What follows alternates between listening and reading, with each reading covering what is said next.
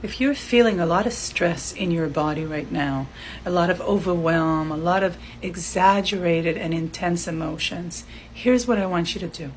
I want you to bring your attention into your body and notice where in your body, get really curious about this, where in your body do you have a little bit more space? Where in your body do you have a tiny bit more relief? Where in your body this feeling of overwhelm is the least, okay? So I want you to notice, maybe it's in your left toe, maybe it's in your lower back, maybe it's in your right eyebrow.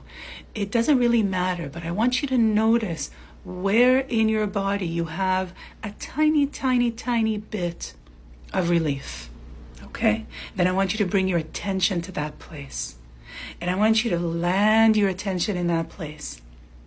And from this place, I want you to expand your attention and notice how the area around that place feels, right? Maybe it's also a little bit of less intensity, more relief, more space. And then I want you to notice how the area around that feels. Shortcast Club.